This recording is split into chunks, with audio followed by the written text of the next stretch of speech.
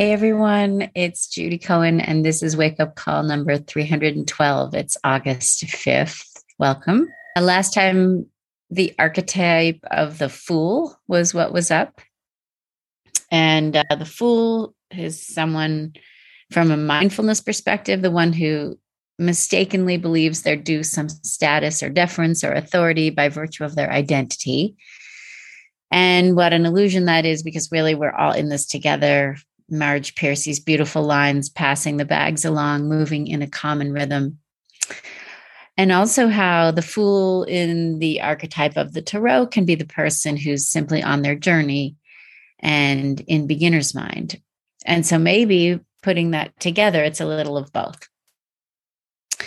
So today is chapter 6 of the Dhammapada, and it's called the Sage. So we had the fool, and now we have the sage.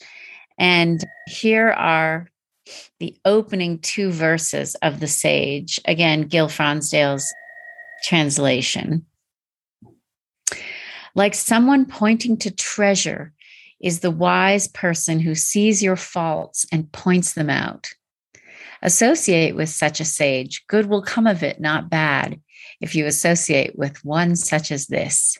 Let one such as this advise you, instruct you, and restrain you from rude behavior.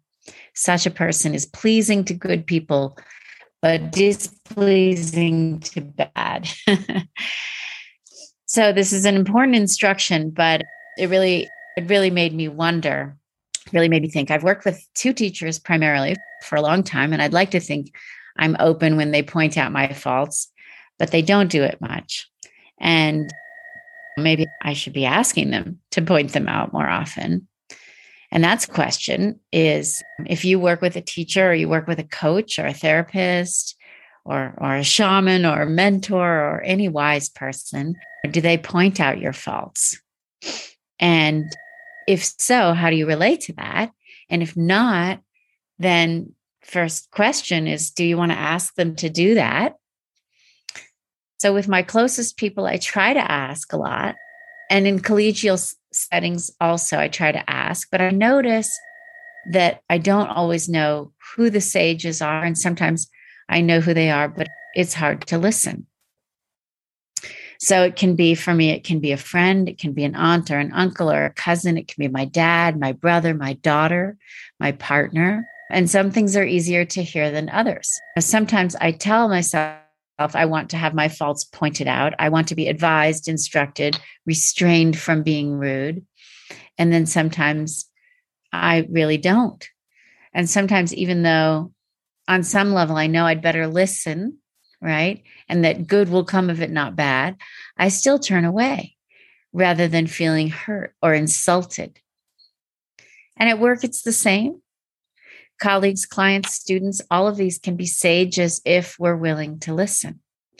I taught in that first COVID online semester last fall, and it was a difficult time. The teachers were trying to make things work. The students were holed up in Berkeley or back home with their parents. Everybody was tense and scared.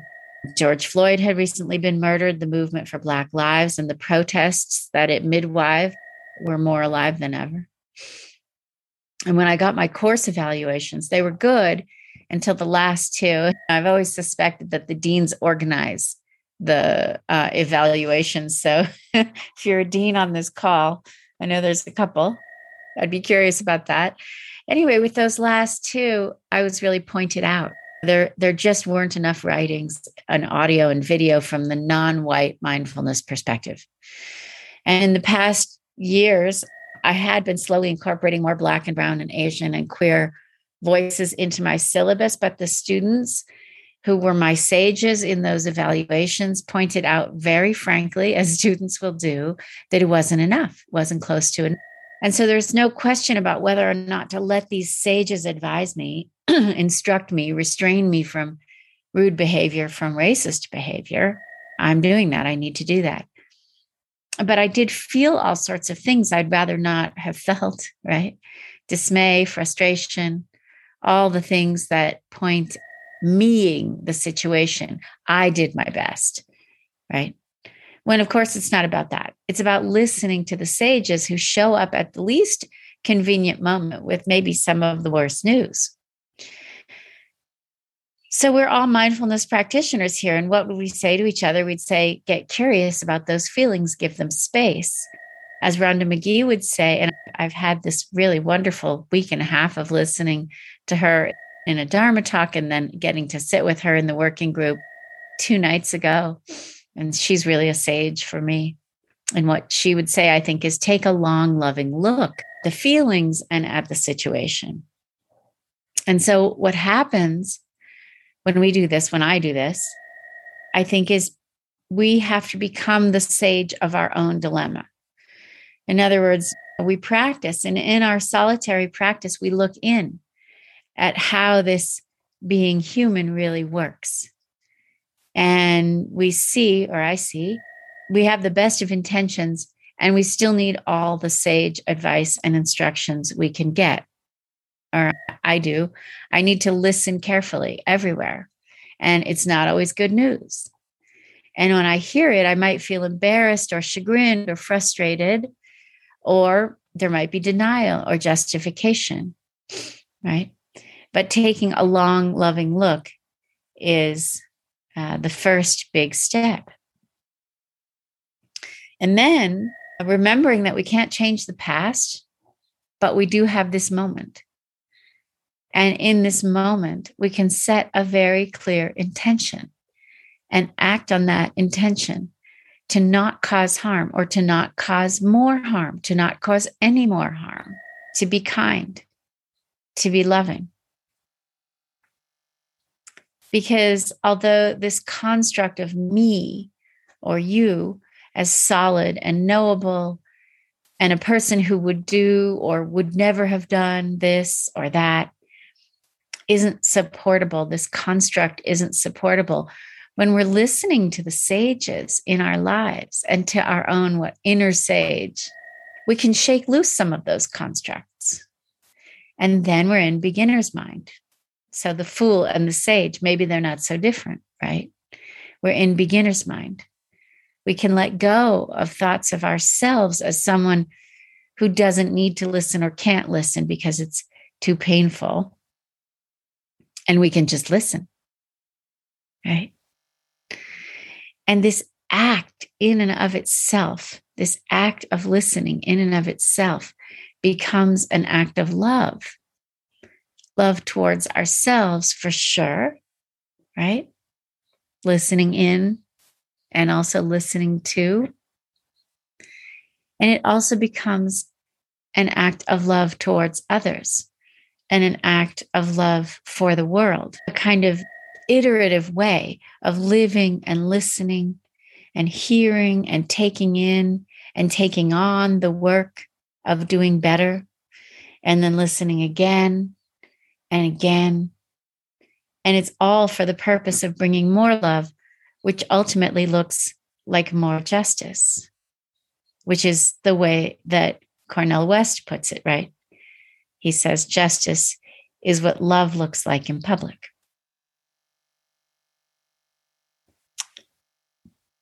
Okay, so let's sit.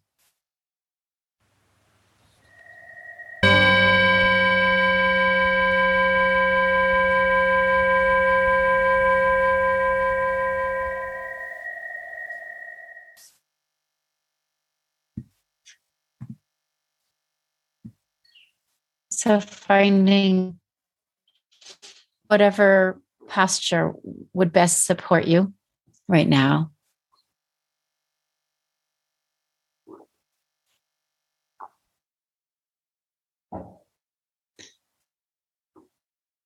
And coming to the present moment.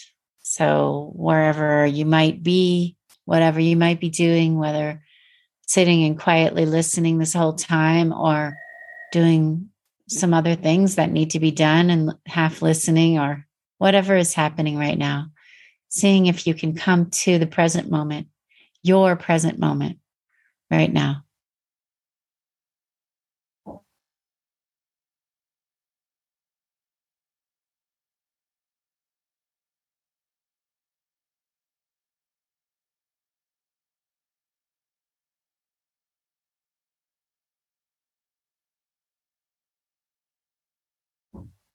And that might be by just paying attention to a few breaths to drop in.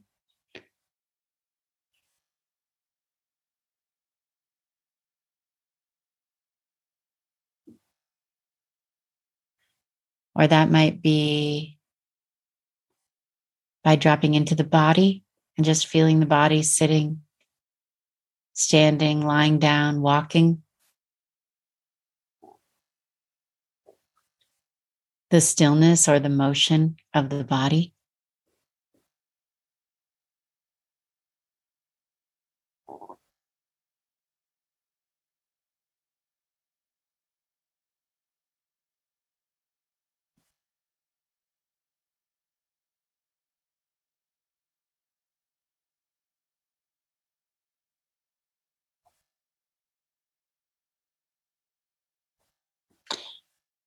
Or that might be by resting the attention on the sounds in your environment.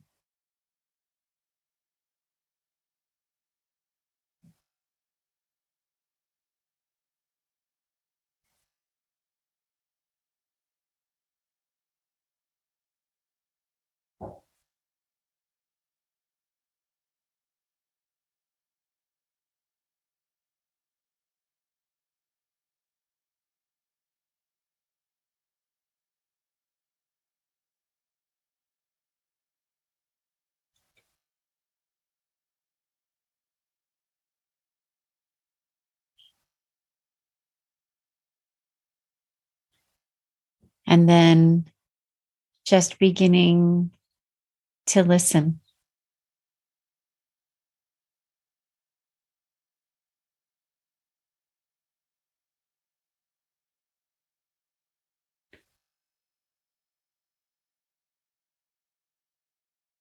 Not even as an effortful exercise, so much as just listening in to whatever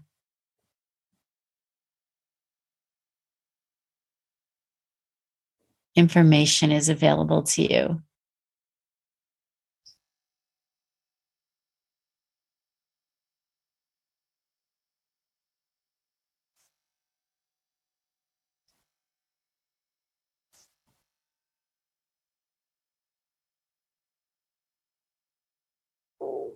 Not turning away and just staying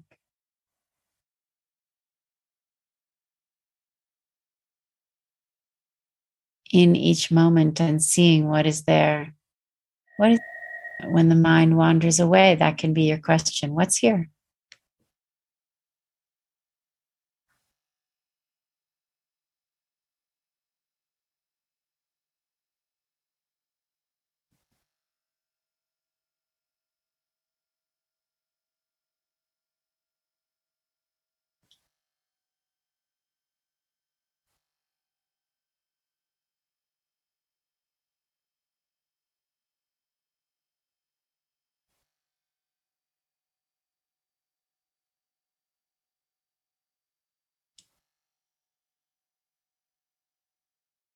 Or what can I hear right now?